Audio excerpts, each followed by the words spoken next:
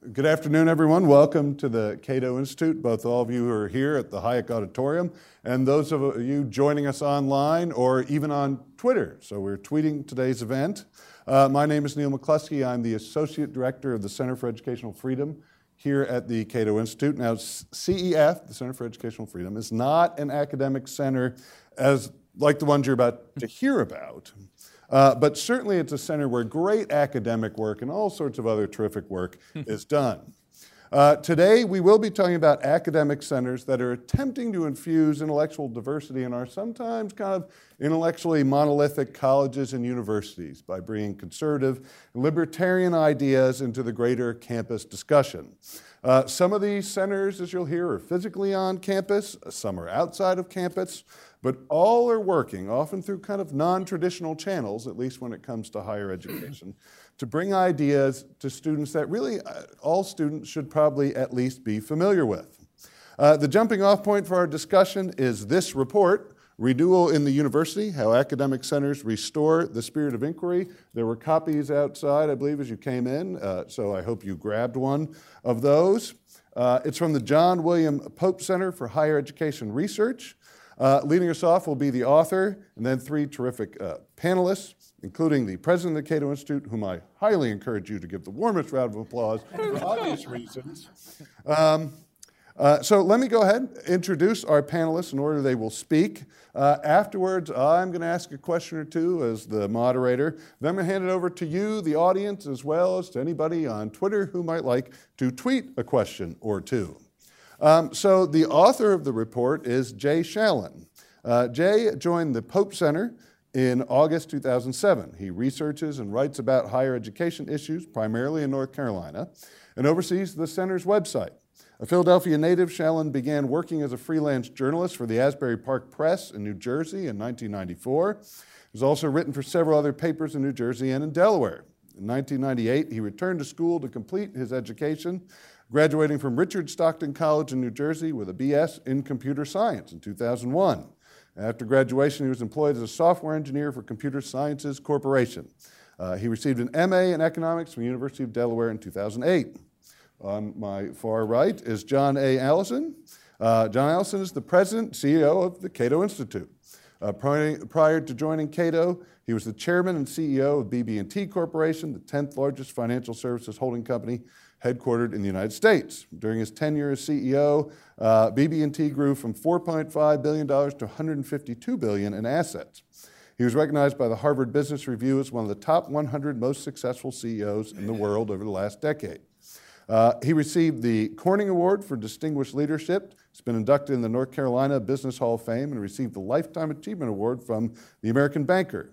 He is the author of The Financial Crisis and the Free Market Cure, Why Pure Capitalism is the World Economy's Only Hope, and The Leadership Crisis, the Free Market Cure, Why the Future of Business Depends on the Return to Life, Liberty, and the Pursuit of Happiness.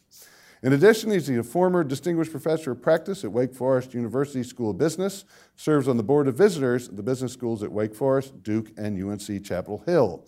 He's a Phi Beta Kappa graduate of the University of North Carolina, Chapel Hill, received his master's degree in management from Duke University, and is hence very conflicted, and is also a graduate of the Stonier Graduate School of Banking. Mr. Allison is the recipient of 6 honorary doctorate degrees. To my immediate right is C. Bradley Thompson. He is the BB&T Research Professor at Clemson University, the Executive Director of the Clemson Institute for the Study of Capitalism. He's also been a visiting fellow at Princeton and Harvard Universities and at the University of London. Professor Thompson is the author of Neoconservatism, an Obituary for an Idea, and the prize-winning book John Adams and the Spirit of Liberty. He's also edited the revolutionary writings of John Adams, Anti-Slavery Political Writings, 1833 to 1860, a reader, and co-edited Freedom and School Choice in American Education. He was associated with a 4-volume Encyclopedia of the Enlightenment. His current book project is on the ideological origins of American constitutionalism. He's an occasional writer for the Times Literary Supplement of London, has lectured around the country on education reform and the American Revolution. His op-eds have appeared in scores of newspapers around the country and abroad. Dr. Thompson's lectures on the political thought of John Adams have twice appeared on C-SPAN television. Finally, last but not least, certainly to my far left is Christopher Hill. Chris Hill earned his PhD from the University of Texas at Austin in 2008 and has advanced degrees in both medieval and modern European history. He's taught at the University of Texas and Hamilton College, where he received the Sidney Wertheimer Award. Did I say that right? As far as I know. Oh, very good. For excellence in teaching in 2010. A legal historian by training, he's particularly interested in the relationship between religion and law during the High Middle Ages and the impact the relationship had on the idea of individual liberty and developing English common law. An ardent critic of political orthodoxy in academe, he wrote, while graduate student, a novel satirizing political correctness on a fictional college campus. The book, Virtual Morality, won the Editor's Book Award from Pushcart Press in the year 2000. His reviews have appeared in the Wall Street Journal. He's currently researching the history of the concept of liberty as a Backwin Fellow at the Alexander Hamilton Institute. He and his wife, Stephanie, live with their 3 children in Waterville, New York. And with that, Jay, I turn it over to you. All right, thank you, Neil. When I started this project in the fall of 2013, I was sort of interested in it in the usual way that I'm interested in things that I write about. Over the course of the next year and a half, I've become a very zealous advocate for them. I think they're an amazing innovation. And I'm about to wax philosophical here rather than go into a description of the centers, and I'm not a trained philosopher, and I warn you, I just wanted to warn you that, and I hope you'll indulge me, and I won't take very long. The more I think about these centers, it's kind of like peeling back an onion, and the more layers I peel back, I realize how valuable it is. So I just want to get that across to you.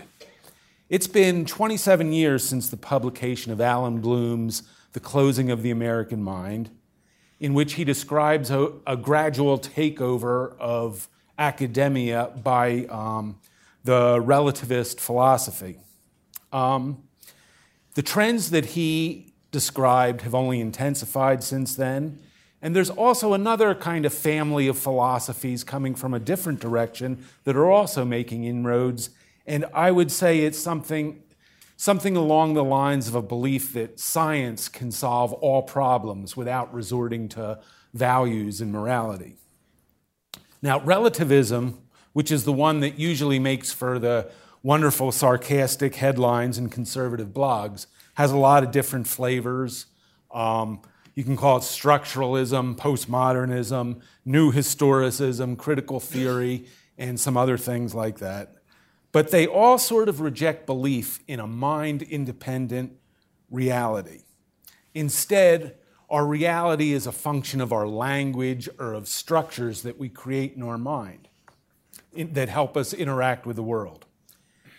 And in these views, the language or structures or whatever have been manipulated over time by the powerful to maintain their power. The point of scholarship in many of these beliefs is to expose the language and structures that are used to oppress, and the object is to alter them in order to produce a more socially just and egalitarian world. In them, the aim of scholarship is politics, not objective knowledge. At the other end of the spectrum, the scientism school also has a lot of different flavors that all reject values for just facts. And there's a great arrogance in this way of thinking that it believes every human matter can be measured and quantified and reduced to a series of equations. All we have to do is adjust a variable or two in the model, and we will all be universally healthy, happy, and prosperous, with a Prius in every garage and a double latte in every cup. Both of these philosophies have made great inroads into academia and will continue to do so for a while.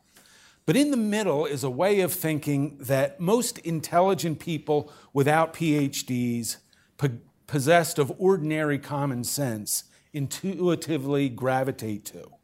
And it is partially a belief in a mind-independent objectivity, or mind-independent reality.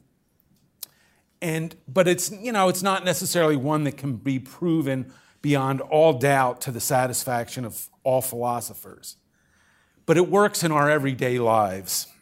At the same time, this view also asserts that human problems require value judgments. For instance, we generally shy away from thinning the herd to improve the human species because we intrinsically value human life. Okay, and this way of thinking in between these two utopian extremes is what these privately funded academic centers in my report are defending, preserving, and reintroducing on American campuses.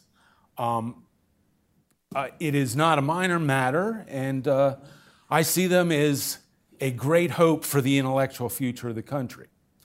I think of things like at Duke University, Bruce Caldwell's Center for the History of Political Economy, in which he told me that the historical perspective of economics is in sharp decline, that applied economics and various mathematical approaches are pushing it off campus. And at the same time, I think of how students in the humanities and social sciences often don't learn any real economics. They're instead taught a one-sided pseudo-economics taught by English or sociology professors that starts with and ends with value judgments, such as a preference for equality over everything else. I also think of a former English professor at UNC Chapel Hill who is still too intimidated to have his name exposed because he's worried about the relativists in his former department. He explained to me how great texts, the way of reading great texts now in vogue, consists of analyzing them according to today's politics, instead of according to the actual meaning the authors intended. Harvey Mansfield, the celebrated political scientist at Harvard, told me how the study of political methods, such as how to do a survey and how to interpret them, is pushing the study of great political ideas out of existence. I think of how the centers emphasize the reading. I think of how the centers do exactly that. They emphasize the reading of the great texts of politics and economics according to how the authors meant them to be read. So students steeped in quantitative scientific approaches can be exposed to a qualitative thought that tells a deeper story than just the numbers, and how humanities students who have bought into theories of socially just egalitarianism are exposed to economics from a historical approach that teaches them that their utopian schemes have generally impoverished people and caused mass injustices. So we're not talking about political centers here, we're talking about intellectual centers. If some people don't like them, it's because they threaten the politicization of the campus and reject the infallibility of intellectuals. It is sad that they're so necessary. It is wonderful that they are exploding in number. Other attempts to do what they are doing have failed, but they are exceeding beyond expectations. In a case like Chris's Alexander Hamilton Institute, they are showing how one or two determined faculty can keep crucial knowledge from disappearing from a campus no matter how much opposition is thrown at them. Every once in a while, a concept comes along that changes the game, and I believe that these centers are doing just that. And I will shut up now and turn it over to the people who are actually doing important things rather than just writing about them. Thank you. Tom, you want to tell us a bit about your role, what it's been at these centers? Sure. This really goes back to my tenure as CEO of BB&T. Late 1990s, we were doing an analysis of our charitable giving. Banks, financial institutions typically support education throughout our communities. It's kind of a long-time tradition. And we started examining the results we were getting from some of the activities we were supporting, and then we found out we were actually supporting programs that really weren't good for free markets, and we didn't think they were good for society in general. So we kind of stood back and asked ourselves what was kind of the pivotal question that we as an institution were interested in, and how might that be approached in the academic community. And looking at economics, what our research showed is that most people generally viewed capitalism, free markets, as economically successful. But a very large percentage of people viewed capitalism, free markets, as at best amoral, in many cases immoral. So we really went back to kind of a fundamental question: how can an immoral system produce a better outcome? We didn't believe that that was possible, but that was the perception that the vast majority of people had. So in that context, what we started with is to challenge the academic community to pursue the issue of the morality of capitalism. Is this a moral system? Is it not? Is there a correlation between morality and economic outcomes, or can bad systems produce good results? We started out trying to get into philosophy departments. We ended up, over a period of time, getting in about 5 philosophy departments, but philosophy departments really already knew the answer to that question, which was that capitalism was bad, so they didn't need to explore it any further. So we ended up mostly in economics and business schools. We ended up starting 62 programs on the morality of capitalism. We challenged the programs to be academically credible, to be balanced. We weren't worried about winning the arguments if our side was heard. We thought the challenge in the academic community was students had never heard what I would define as many of the great ideas of Western civilization. They never had heard those concepts. And in business schools, which may be quasi-pro markets, it's basically a technical education. There's nothing philosophical. And so students graduate from top-notch business schools and don't know whether free markets or capitalism is a good system from an ethical perspective. They know the techniques of marketing, the techniques of finance. And we thought that was a really big hole in the curriculum. As we developed the programs, we started seeking out professors that shared these ideas and wanted to have more flexibility to present the ideas to students. And we found that if we could find a tenured faculty member that was respected as a good academic in his academic community, that the universities would often allow that professor to develop a program that we could support. We had some goals that we wanted achieved. We wanted to have a course on the morality of capitalism. I'm a big student of Ayn Rand, so we encouraged people to read Atlas Shrugged in the programs. But we wanted them to read Karl Marx also. In fact, I think Karl Marx is one of the greatest arguments for capitalism, if you ever read Marx. Anyway, we encouraged programs where we had debates, where we had speakers come in, and then the professors designed a lot of the rest of the programs. Over time, the last year I was at BB&T, we had about 25,000 students that were going through these programs annually. I personally received emails and letters and notes from thousands of students saying that these were very important ideas that they'd never heard before in these were seniors, in many cases top flight students in their whole college career, and the ideas had changed their minds about some very important things. Early on, we asked that we be shared the students' evaluation of the courses. And consistently, the students gave these courses the best rankings of any course they had taken at the university, and because they were actually academic debates. They weren't technical and they weren't propaganda. There was a real debate and introducing ideas that they had never heard that they found powerful and persuasive in that regard. So we've developed a network. There are professors that attend a program that Brad conducts at Clemson to try to help develop these ideas further and encourage more participation by students in the process. And it's interesting because the professors are very outnumbered, right, on college campuses, particularly if you get outside of the business school and you get outside of the economics department. And yet, these ideas are very impactful because they're better ideas. And better ideas often win the day when they're heard. And I think the resistance to a lot of these programs is that a lot of people that disagree with free markets, disagree with capitalism, literally don't want the students to hear these ideas because they're scared of them. Because they know when they're presented objectively, we typically win. Great.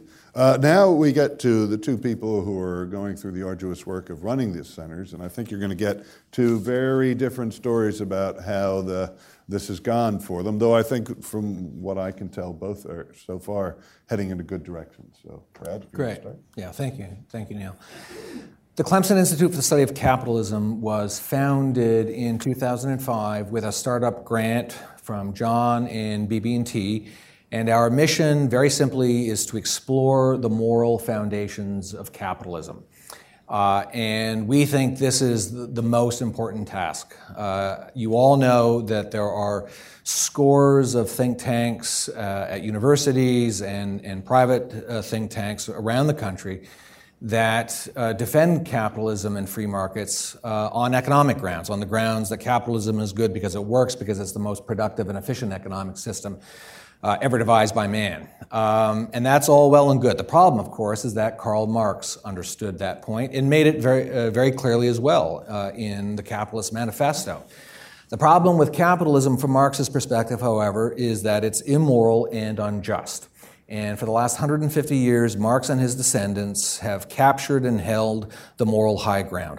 Now, for, let's say, the last 60 years, the defenders of free markets have captured and held the economic high ground. But in any battle between morality and economics, morality, over time, always wins, which precisely, I think, describes why we've been going down the road to serfdom for a very long time, despite times in our recent history, for instance, when Republicans have controlled both houses of Congress, the Supreme Court, and the executive office. So the Clemson Institute and the other programs connected and funded by BB&T are an attempt to, as I said, to retake that moral high ground. So what do we do to accomplish our mission?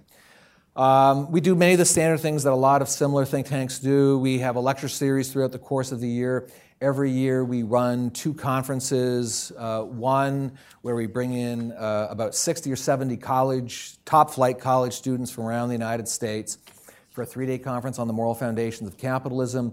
We also, as John mentioned, have a 2-day conference for the so-called BB&T professors on the same theme, on the moral foundations of capitalism. When I first went to Clemson, I was the Clemson Institute, in effect, and so wherever I was on campus, when I was, walking across campus or standing in a classroom, that's where the Clemson Institute was. Over the course of these last 10 years, though, we've grown, we've expanded, and I now have 5 or 6 people, staff, and faculty connected with the Institute. We teach a lot of classes. My faculty and I, we teach 14 to 16 classes a year. In the political science, history, and economics departments at Clemson, and in the Honors College, and in the Great Books program. We also have a visiting scholar program called the Hayek Visiting Scholar program, and then we also have various student organizations that we run. We have a reading group, for instance. Every Friday afternoon for the last 10 years, you will have found me at Clemson with a group of students reading Atlas Shrugged. Not the same students for 10 years, mind you, but they rotate in and out. And I'm really pleased and delighted to be able to announce, for the first time at least here in Washington, that the Clemson Institute is about to launch what I believe, and I really believe it, is the most important, the most innovative, and indeed even revolutionary academic program in the United States for the last 60 years or so. It's called the Lyceum Scholars Program. And the Lyceum Scholars Program is a scholarship program where we'll give 10 incoming freshmen every year a scholarship renewable over 4 years. And this cohort of 10 students, in return for the scholarship, will be required to take 8 courses together as a group over the course of their 4 years at Clemson. And the courses range from various political philosophy courses. They have to take a course called Wisdom of the Ancients, which is a course in ancient Greek and Roman moral thought. They do a course on the American founding. They do a course on the political theory of capitalism, for instance, and then there'll be a capstone course on what we call Wisdom of the Moderns, a course in modern moral thought.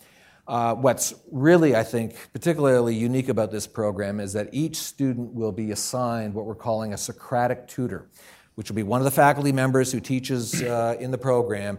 And these Socratic tutors will help the students translate the theory of their classes into practical real life.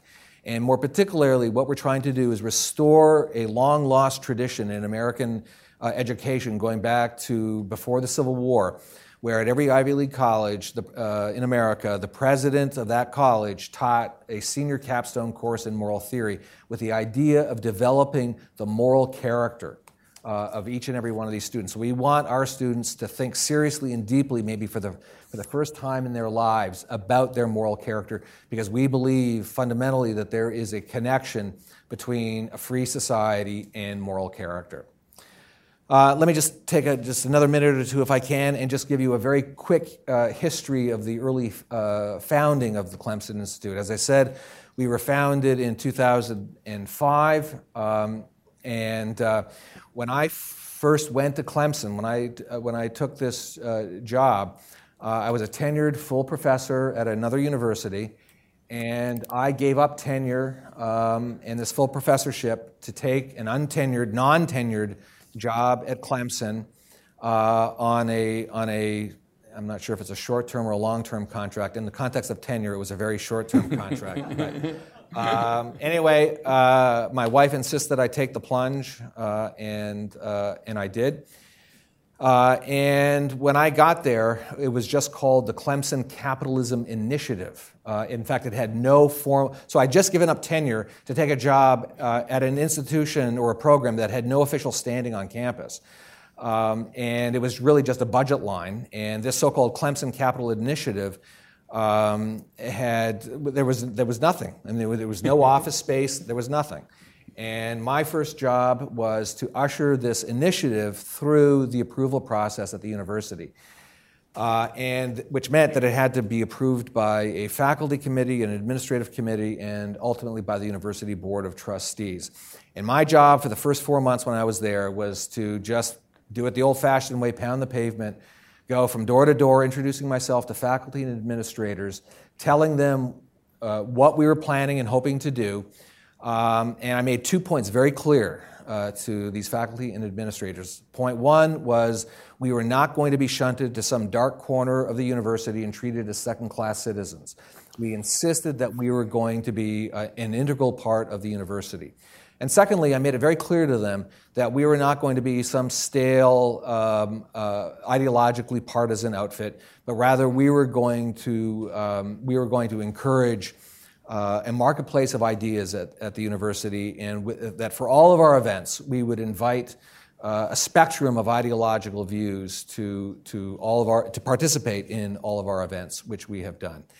And the great news is, of course, that Clemson University has turned out to be a remarkably supportive home for the Clemson Institute, which I'm sorry to say, simply given who and what we are, could not exist at Harvard University.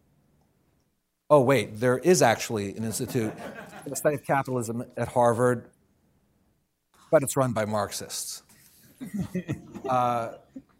So the good news is Clemson, as I said, has proved to be a remarkably supportive place, from the janitorial staff to the faculty to the administrators, all the way up to the Board of Trustees. And in fact, as it turns out, we were remarkably approved unanimously at all levels, by the faculty committee, by the administrative committee, and by the university board of trustees. And it is, I think, in many ways, a remarkable thing, and maybe less a credit to what we've done and more of a credit to what a great place Clemson University is. Right. Well, before I send it to Chris, I just thought I should say it did take me about 10 years to read Atlas Shrugged. Very big book. But that's actually only half the average time it takes an undergraduate to graduate these days. And now, unfortunately, I mean, it's great. We're going to hear from Chris Hill, but when you mentioned shunted to dark corners, it reminded me of your experience. Yeah. I work with an organization called the Alexander Hamilton Institute for the Study of Western Civilization, which is in Clinton, New York, which coincidentally is also the home of Hamilton College, which is an outstanding liberal arts college, very old outstanding liberal arts college. And the genesis of the Alexander Hamilton Institute actually goes all the way back really to the union of two different schools, Hamilton College and Kirkland College. Hamilton College was a much older college. It was fairly conservative as colleges go, with a fairly conservative faculty as colleges go.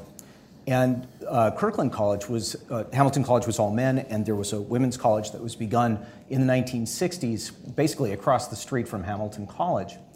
And the two existed simultaneously for about 15 years, and then there were moves made to try and make the two colleges, bring the two colleges together as one co-ed organization. And I believe that there was some animosity among the Kirkland faculty about the way that they were brought in. But the faculties were very, very different. Kirkland's faculty was predominantly left of center. Hamilton's faculty, I don't know where I would place them, but I would not say that about them. And understand that Hamilton, too, had a tradition of producing people who were headed for Wall Street. So we had a lot of alumni who were reasonably well-heeled, who had been working in finance and who were essentially conservative in their political outlook and certainly in their economic outlook. So the Kirkland College began, once it came under Hamilton, part of the money that had run Kirkland College became part of something known as the Kirkland Endowment, which continues to this day. And the Kirkland Endowment seemed over the course of the 1990s to becoming more and more left of center in the sorts of people who they were bringing to the college and the sorts of things that they were funding. Until this sort of hit an acme in the early 2000s when, right one after another, they brought a woman by the name of Susan Rosenberg, who had been a recently paroled member of the Weather Underground, who was brought to the college to teach memoir writing or some such thing. And then immediately after that, there was a bit of an uproar over this, certainly among the alumni, who give quite a bit of money. Hamilton is a rich school. There was a bit of an uproar about this, and then right afterwards, the Kirkland Endowment decided to bring in a man by the name of Ward Churchill, who had recently made some enormously disparaging comments about the people who worked in the World Trade Center right in the aftermath of 9/11. So that incident particularly was picked up by the national press. Bill O'Reilly talked about it at length. It became quite a cause until eventually the college decided that they were going to disinvite Ward Churchill, and then that went away. But in the aftermath of this, some alumni decided that they would like to try and fund a kind of counterweight organization to the Kirkland Endowment, which they were going to call the Alexander Hamilton Center. And they had a couple of faculty members who were interested in doing this. They were conservatives, especially a man by the name of Bob Piquet in my department in history. And they envisioned a sort of on-campus center similar to others that existed, where they would bring conservative or at least economically conservative, libertarian, fill in whatever adjective, sorts of speakers and produce perhaps endow a chair or two. There were a bunch of different ideas about what the center might do. What was surprising was the amount of money that they had for this, which was about $4 million among a couple of different heavy hitter donators, which is a big chunk of change. The administration was pleased to do this. The president had an agreement with the donors for the Alexander Hamilton Center, and everything seemed to be falling into place until the faculty found out about it and decided that they did not want to allow this to go forward unless the faculty had control over who was going to be on the board of the Alexander Hamilton Center and ultimately be able to make the decisions about what the Alexander Hamilton Center was going to do. Well, the donors looked at this and said, we don't really know whether we want to allow our money to be used in this way, and they dug in their heels about it, which led to a faculty meeting at which I was at this meeting. It was in 2006, I believe. Approximately 80 faculty out of 150 or so were present. It was a big meeting. I mean, nobody comes to faculty meetings. If you guys are in academia, you understand the problem here. Everybody, it seemed, was at this meeting. And the vote was somewhere in the neighborhood of 70 to 10 in favor of canning the organization. So that was that. They torpedoed it, basically, because the donors wouldn't give the money under the conditions that the faculty insisted on.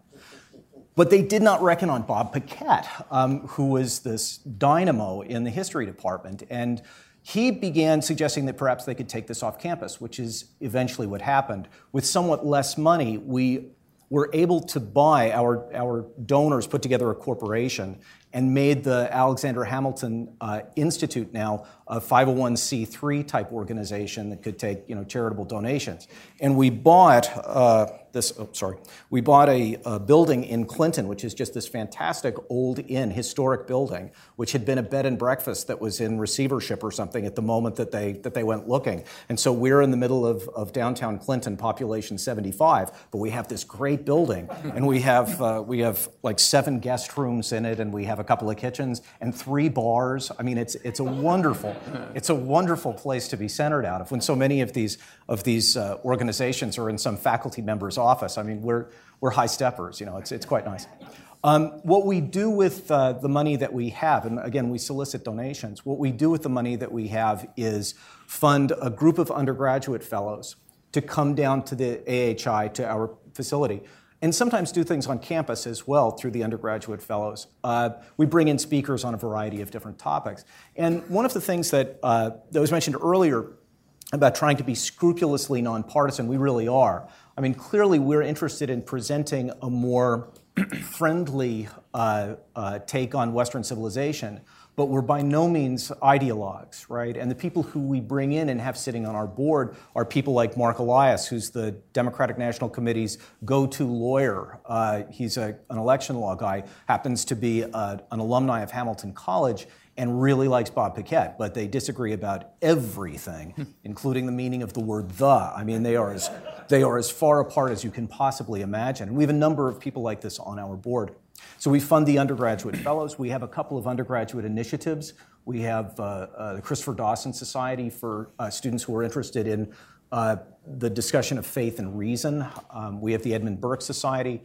We run reading groups through the college, actually, under the heading of kind of independent studies through our professors, where we'll do like cover-to-cover readings of Montesquieu or Burke or Hume.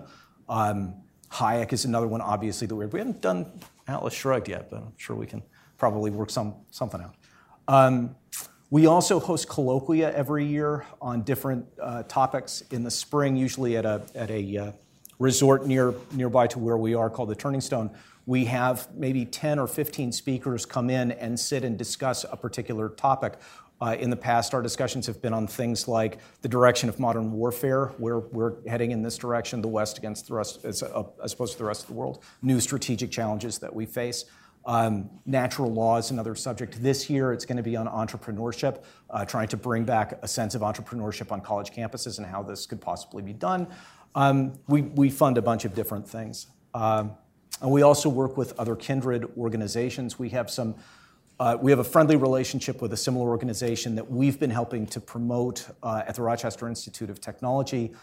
We've got a friendly organization at Skidmore that we work with, Dartmouth, Baylor College. Is it Baylor University? Baylor University in Texas. We have a few different places that we also help out, and they help us. But we're kind of the different model here.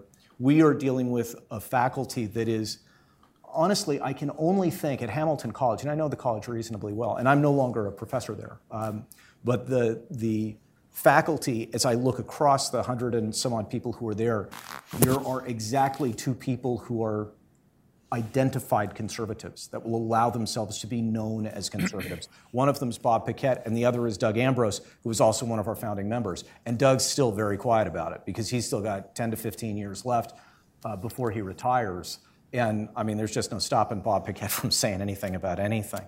But yeah, we are kind of like trying to provide a counterweight for the sort of ideological rigidity and orthodoxy that exists at this institution. And don't get me wrong, I think that Hamilton College is a superb college.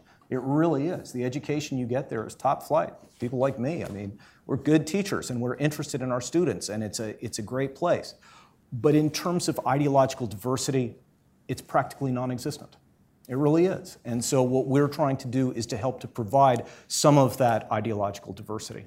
And we have to do it in spite of, quite frankly, significant resistance from the college, which does not like at all the fact that we exist. So I'll leave it at that. Great. Well, thank you all. We're going to now go into question and answers. It's a big group here today, so I was going to skip asking any of my own questions, but I do have one quick question for you, Chris, which is, how do you stock all 3 bars at your center?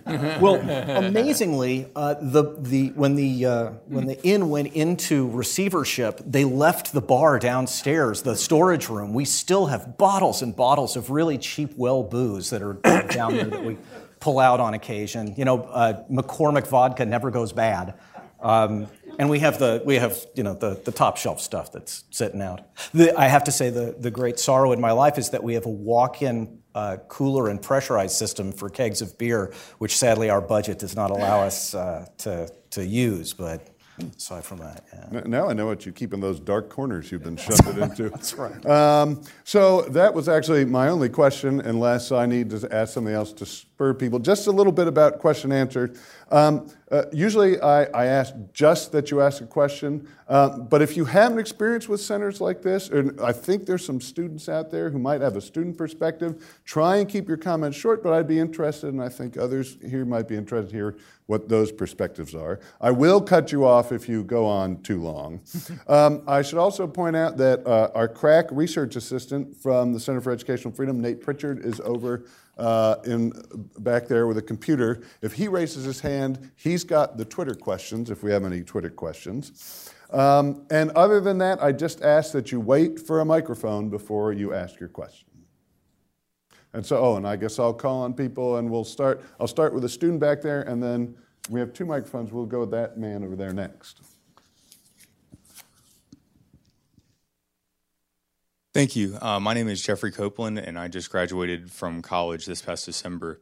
My college is actually merging with another college in the Atlanta area and is moving more towards a multi-campus, more online forum for educating students. And this question is for anybody who wants to field it. How do you see that we can reach students via the online format with these kind of ideas in the future, especially since there's not necessarily a political presence that a teacher can implement their own sorts of biases into lectures?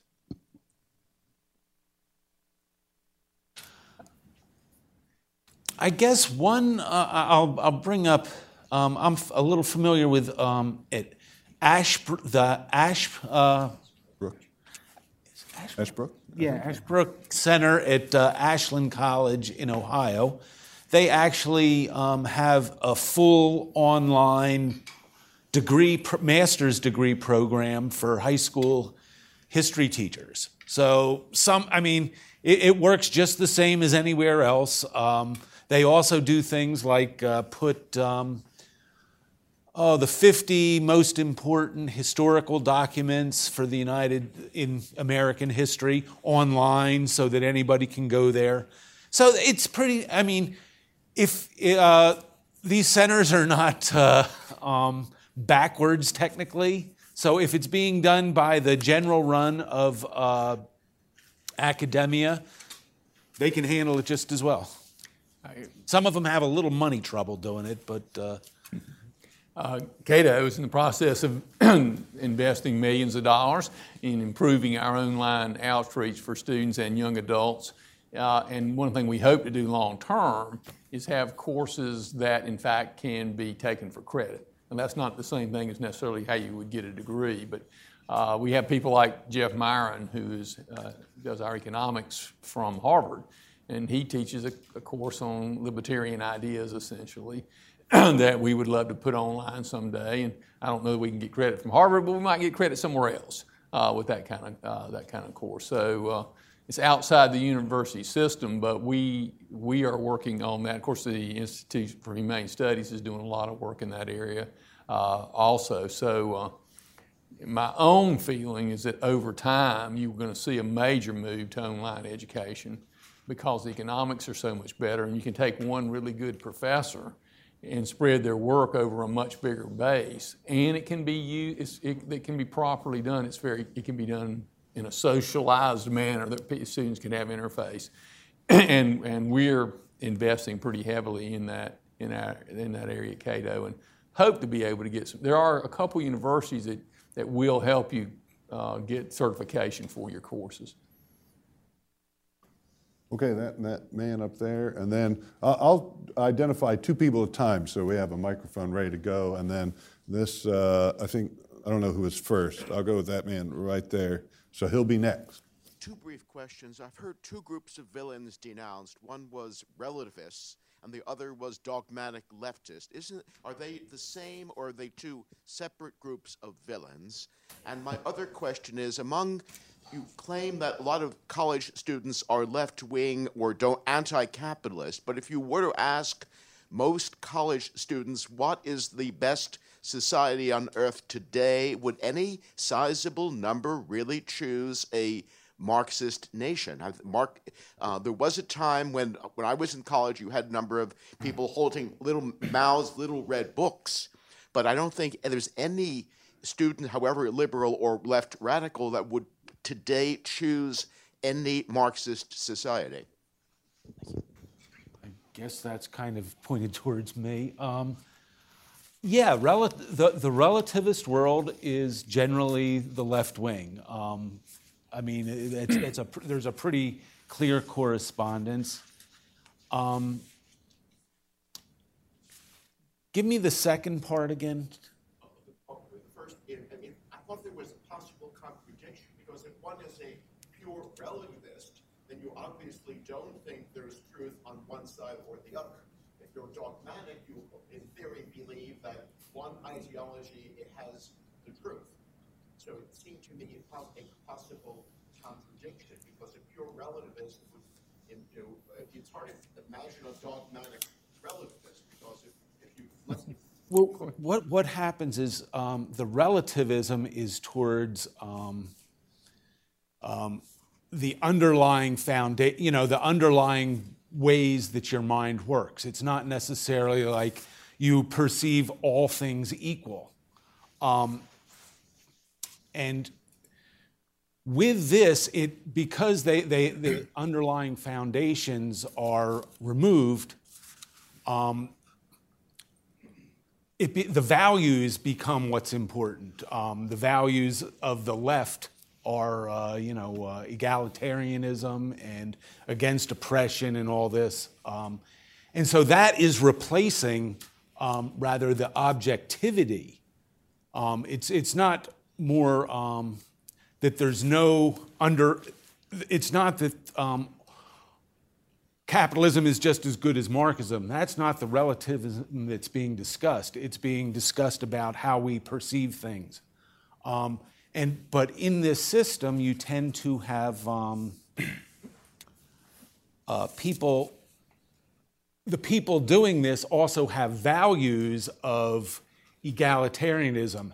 And when there is no objectivity, values replace what's there. So these people are, in fact, leftists. On the student statistics, I just happened to hear a presentation yesterday, and I can't remember the number, but it's pretty stunning how many students who entered college after the financial crisis think socialism is better than capitalism. It's close to half. It's a very stunning number. They're not necessarily Marxists, but they do think socialism is somehow better. And the curve moved up dramatically around the financial crisis, which was, of course, the media attributed to a failure of capitalism. Having been a long-time banker, I actually am certain it was a failure of government policy, housing policy by Freddie Mac and Fannie Mae. But that's not what the world sees. So there has been a big jump in students' view, and it's very different than older adults now. Much smaller, much higher portion of young students view socialism as superior to capitalism than adults. Just quickly, I recognize the irony. I mean, obviously, but I would come back by saying that I know plenty of post-structuralists who would be glad to say that the rule is that there are no rules, and they'll do it with a straight face. So, I mean, you can have a dogmatic relativist; they do exist, and generally they are utterly unaware of the irony of that position. So, and some are not. Some are very aware of it, and to a rational mind, yes, there is a contradiction between moral relativism and dogmatic whateverism.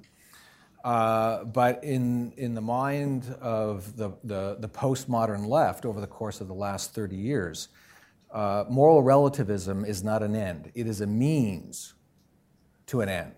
And the end is a political, ideological kind of dogmatism. So moral relativism, which is connected to nihilism, they are used essentially to undermine, to undercut the moral foundations, generally speaking, of the West, right? The goal of the New Left has always been to as they put it, the long march through the institutions. And the way to undermine the institutions of the West was first through the doctrine of moral relativism, but none of them ever took that doctrine seriously as an end in itself. It is a means to an end, and the end, the end could either be a kind of fascism or dogmatic socialism. it depends on who you talk to. I mean, it's not like this is not by any means a monolithic group. Faculties are hardly monolithic, but where they're going it changes from person to person. That is true. Well, this has gotten very philosophical. We have this man next, and then the man in the far corner there. We can get the microphone ready for as soon as we finish answering him. We can go rat-a-tat-tat. Hi, my name is Jan Helfeld, and I interview politicians and journalists on public policy using the Socratic interviewing technique, and I reveal contradictions in their thinking. And I've noticed throughout the years, I've been doing this for many years, that our country lacks institutionalized debating. And by debating, I mean real debating where the debaters can interrogate with questions their opponent. And to solve this problem, I created the National Debate Association with many different formats and with an objective format where you can force a person to answer a question just like you do in a trial in a courtroom. By the way, I am an attorney originally an attorney, I guess.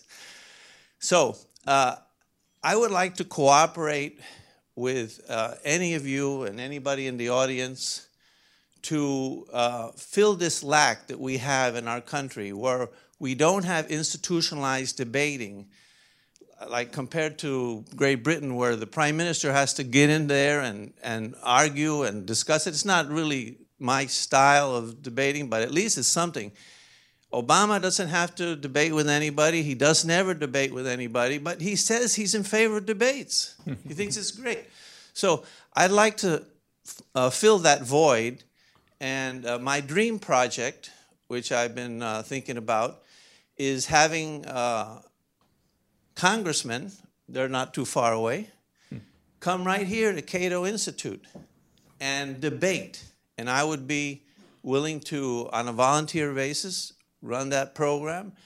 And, we need to get more debates. Yeah. And this is true about a lot of people on the left say the same thing. So let's get them together and fight it out and see who's right. That's a really good point. And actually, I know talking earlier that in your centers you try and actually get debates together. Is that right? And absolutely. That's what really brings people out? Yeah, it certainly tends to. Yeah, one of the formulas for success at the Clemson Institute for the Study of Capitalism is we sponsor debates with some regularity. And I can promise you, students love debates a lot more than they love lectures.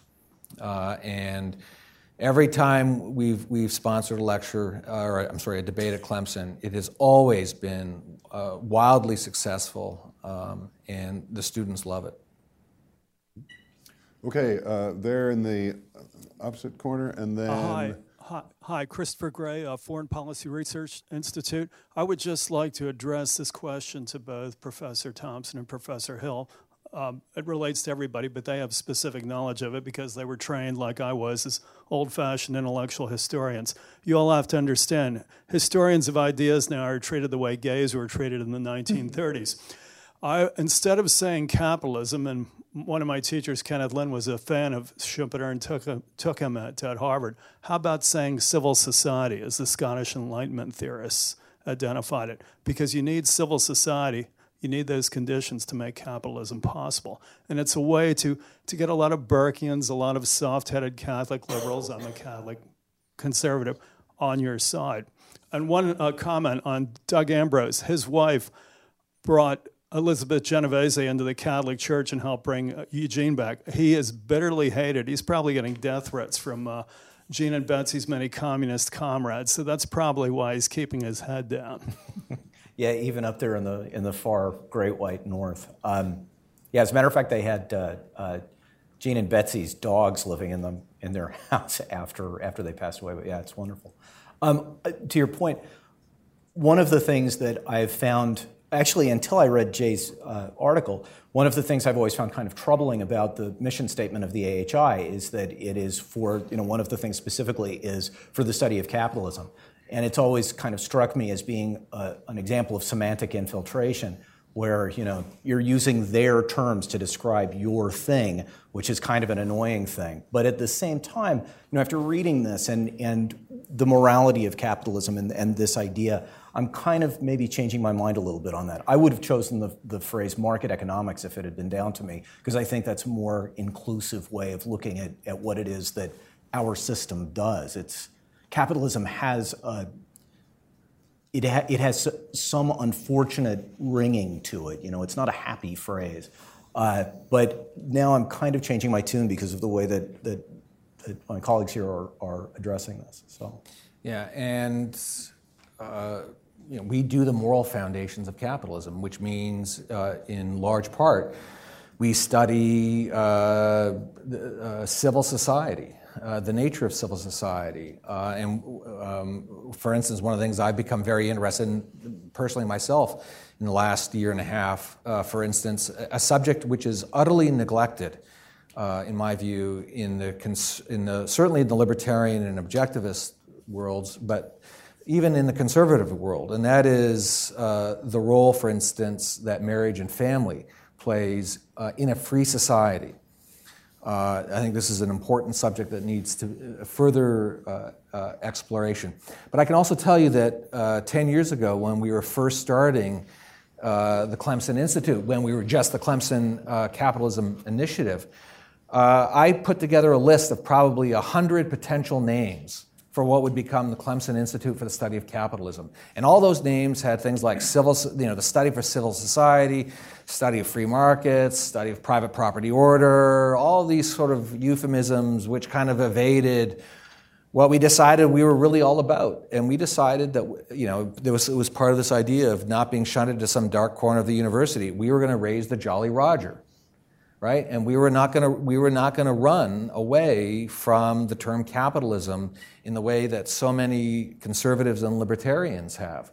We were going to raise that Jolly Roger, and we were going to engage, even though it is, of course, a term that has its origins on the left in Marx. There was a time when the great battle in the West during the Cold War was the battle between capitalism and socialism, right? But a lot of defenders of capitalism stopped using that term.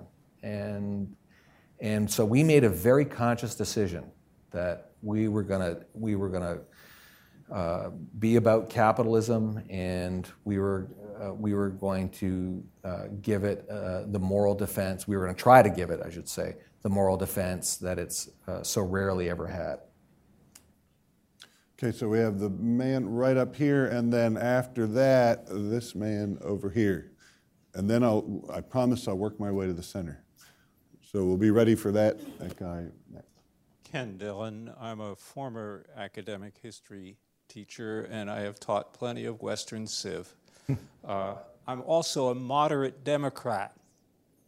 And I don't ascribe to all of the views of the Cato Institute, although I enjoy coming to your seminars. But I think there's a story there that is important, that you have potential allies whom you could reach out to, people like me, who don't have the slightest sympathy with political correctness in the universities. And I know that's a big problem in history departments, for instance, in the hiring and in the way courses are designed. But that doesn't make me a libertarian or a conservative. I'm a moderate Democrat. And in my classes, every student had to participate during the course of a semester in a debate. And the students generally liked it. Some of them hated it because they weren't used to it and they felt put on the spot. And this, I can report, my students were from all over the world. And I would say 100% of them were keenly interested in studying Western civilization. So at the student level, there's no problem at all. At any rate, the basic message that I would like to say is you have potential allies. Yeah, it seems sometimes strange to me that even the phrase Western civilization, and this is something I think that's just been happening among graduate students coming into the profession, even the phrase Western civilization seems to be freighted and evil among academics. It's bizarre. How else do you describe this? You know, well, it's not. They want to put civilization in quotations. You know, all of my lefty buddies on Facebook, if I ever say anything like that, they always have to Western civilization. You know, it's kind of goofball. I'd also say that in the first 2 or 3 years, at least 2, possibly 3 years, the heads of college Democrats were members of the AHI undergraduate fellows. You bet we're reaching across the aisle. We want to have the debate. That's the thing. It's just that the debate isn't happening on the campus. So we've got to bring the debate to where it is. So yes, we've been, from the get-go, we've been trying to solicit as many people on the other side of the fence as we could. Yeah, that's a very nice point.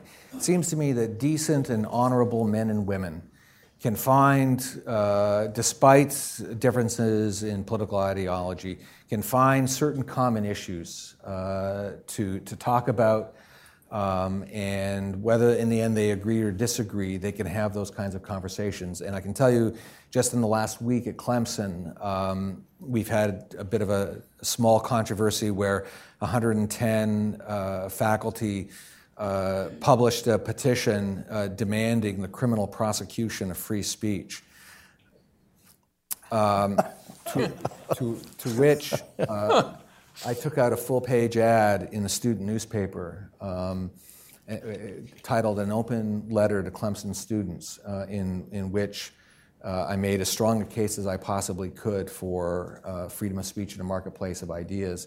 And I was able to get colleagues from across the political spectrum to sign that letter with me.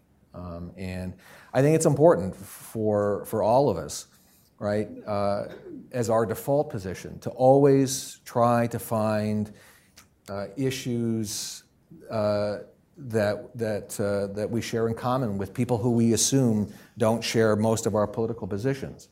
That should always be the default position. Find that one area of agreement that you share in common with people, and let that be the beginning point.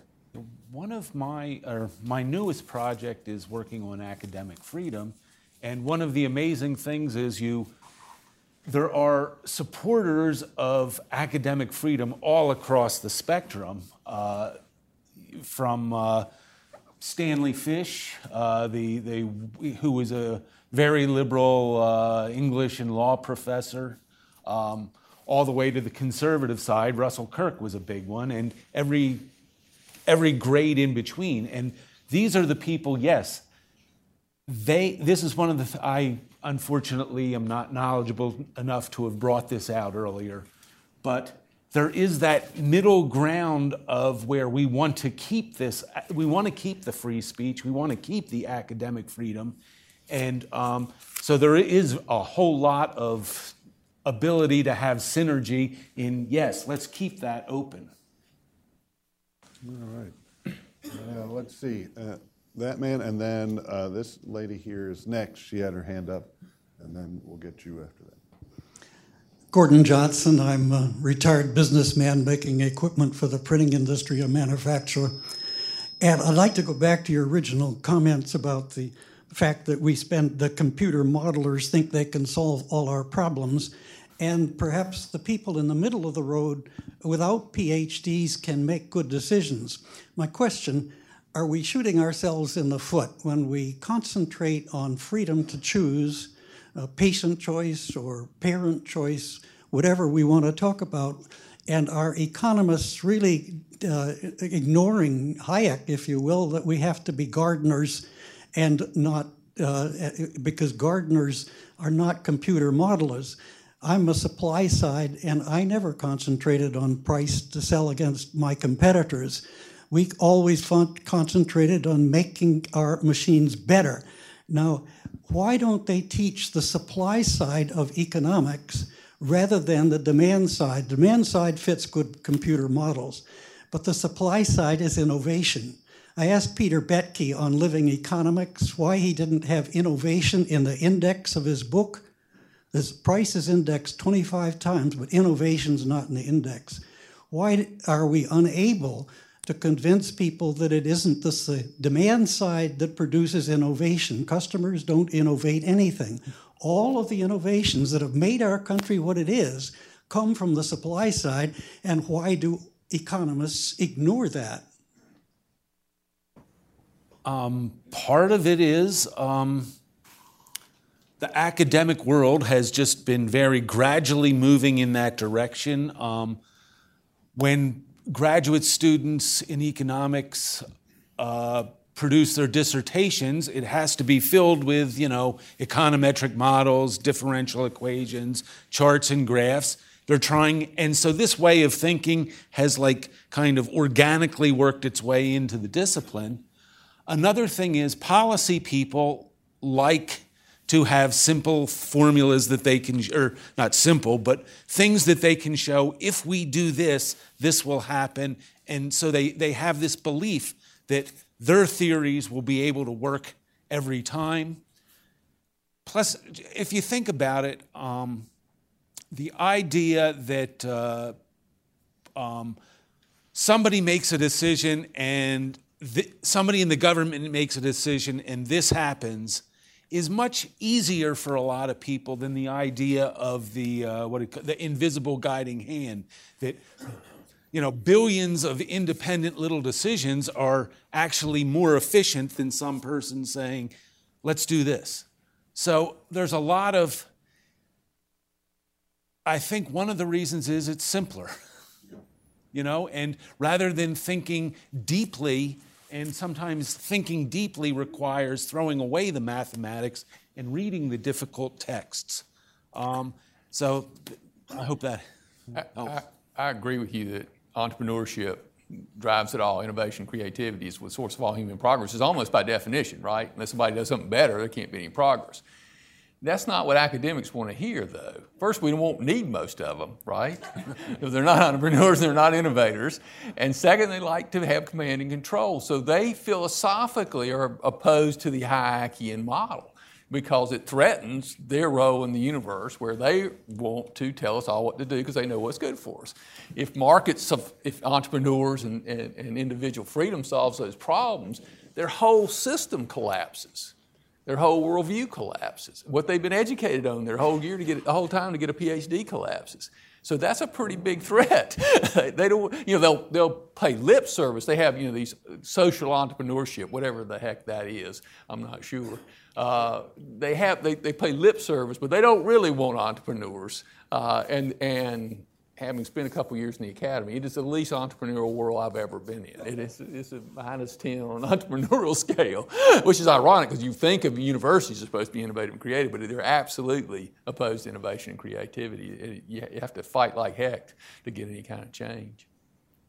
Well, when I was in the public policy school getting a PhD, they talked about policy entrepreneurs, and those were people who thought of new ways for the government to get your money and control your life. So there is entrepreneurship. And so next is that lady over there. She's standing up now, and then that man over there will be after her. Thank you. I'd like to ask Bradley Thompson for something I'm sure he can supply, a synopsis of the approach of your institute, the mission and the agenda that would be a takeaway, or we could get it on the internet to quickly be able to summarize and then perhaps market to some innovators in town the approach you're talking about. I'm not sure I fully understand what you're... Well, just a description of the work and the approach that the Institute takes, and including examples of persons who have practiced this entrepreneurship and so on. Right. So I think what makes our academic program, and certainly this new Lyceum program that we're starting, is that it is a combination of a great books approach to education, plus, as its theme, the exploration of the moral, political, and economic foundations of a free society. So in the academic program, certainly of our Lyceum program, begins with a kind of historical examination of the origins and rise of a free society over the course of the last 400 or 500 years. But we mostly do it, we are kind of old-fashioned intellectual historians in that at the core of what we do is a kind of a great books approach, which, and believe me, I'm as big a fan of technological innovation and entrepreneurship as there is of anyone sitting in this room. But I also confess to you that I have a certain reluctance and worry about it, in that when asked, what I teach, I don't say political science or political philosophy. I most often say old books. And in the teaching of old books, and when I say old books, I mean my books are literally falling apart, right? They're held together by tape or by an elastic band or something. When you take it off, they essentially fall apart. That's to me what really constitutes an education.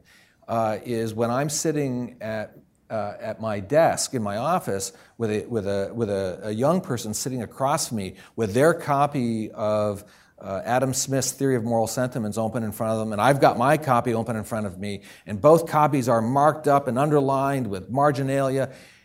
The real intellectual experience for me, the formative intellectual experience, is when we read that text out loud to each other, stop after a paragraph and talk about it, and have a 10-minute, 15-minute conversation with each other about the ideas contained in Adam Smith's book.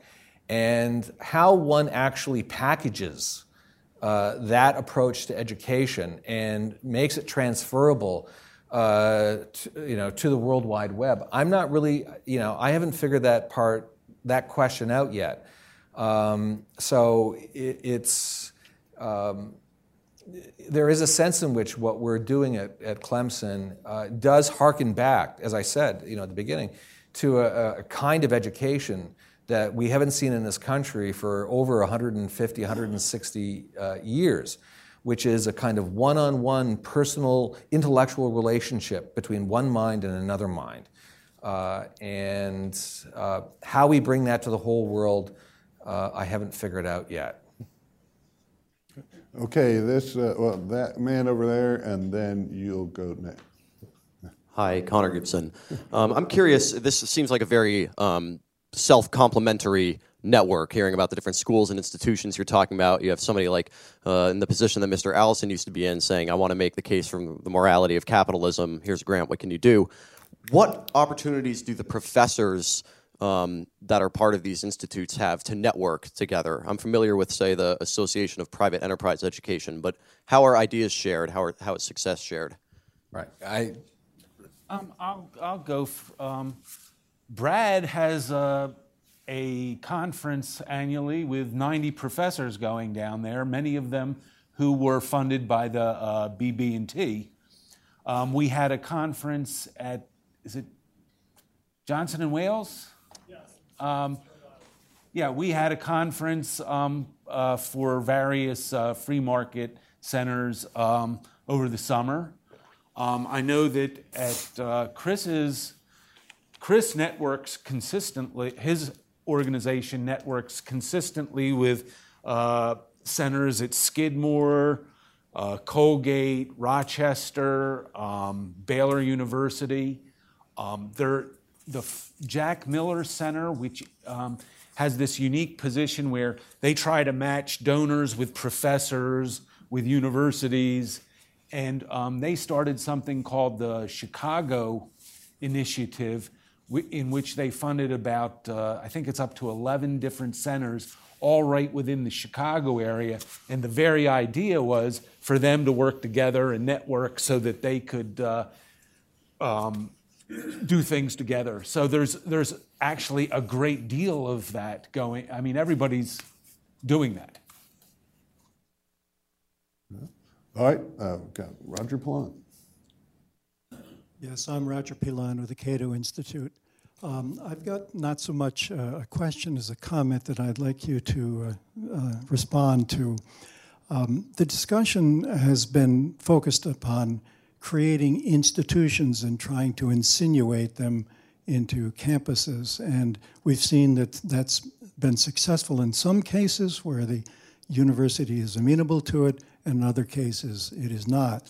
And in fact, when you look at the elite universities, especially of the Northeast, this is where you especially run into this problem.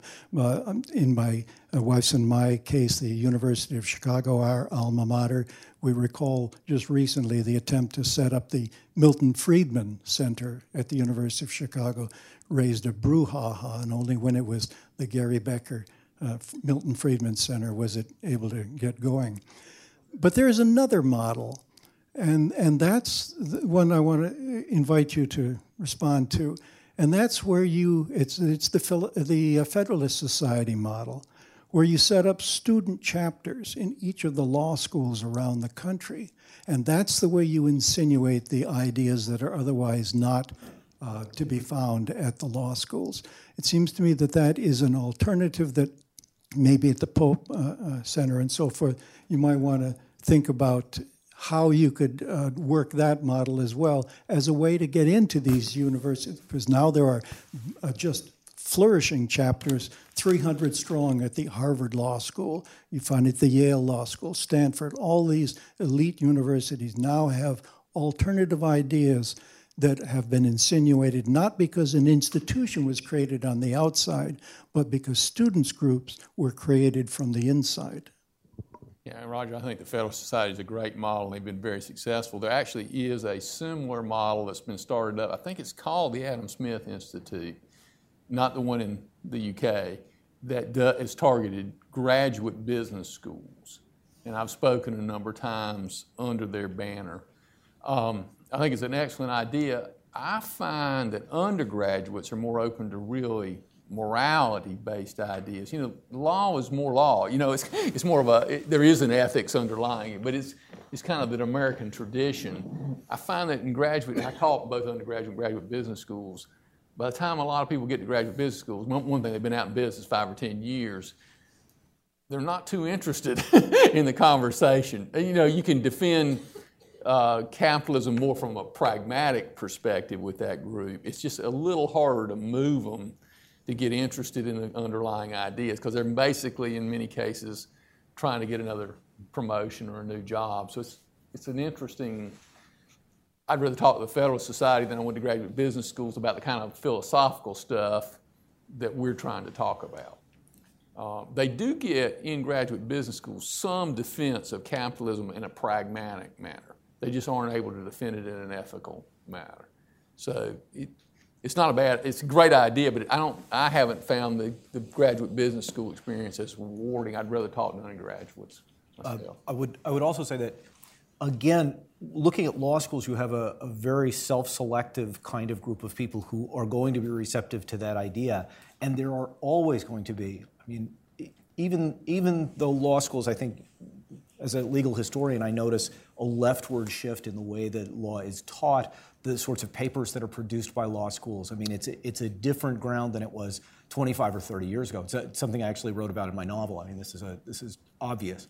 But even with that, there are a few places where you will find conservative professors. There's always going to be one or two. Usually in an economics department, there will be one. It's almost astounding that you can find so many that don't have them. Hamilton College now has its lone market economist has now, he's now retired. So I mean, the Hamilton College economics department, which used to produce all of these guys for Wall Street, now they're all coming out of the math department, but that's another story. That you don't find, market economists anymore. What I'm saying is that for what we're doing, we need to find one professor, as the Lord said to who was it who had to go find the one good man? If I can find just one good man, right? It's difficult for us to find the one good person on a college campus to lead this sort of thing, to get this ball rolling. And undergraduates, generally speaking, I mean, with all the love that I have for them, are kind of clueless about that sort of thing. It takes a particular kind of undergraduate to reach out to other, to even find this kind of thing. They're not yet at the place where they can begin to do this. So, yeah. I'd like to add that that model is kind of working. And I'm really bad at remembering the names, but there are there are groups of libertarian colleges nationally. Students for Liberty. Students for Liberties.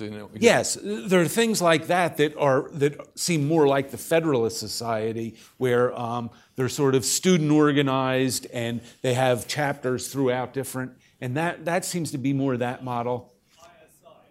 Yeah, and so that is kind of, I mean, it is out there working already. So yeah, throw that out. Part of what we do is to introduce students to these sorts of things. I mean, to let them know that they're out there, because a lot of times they just don't.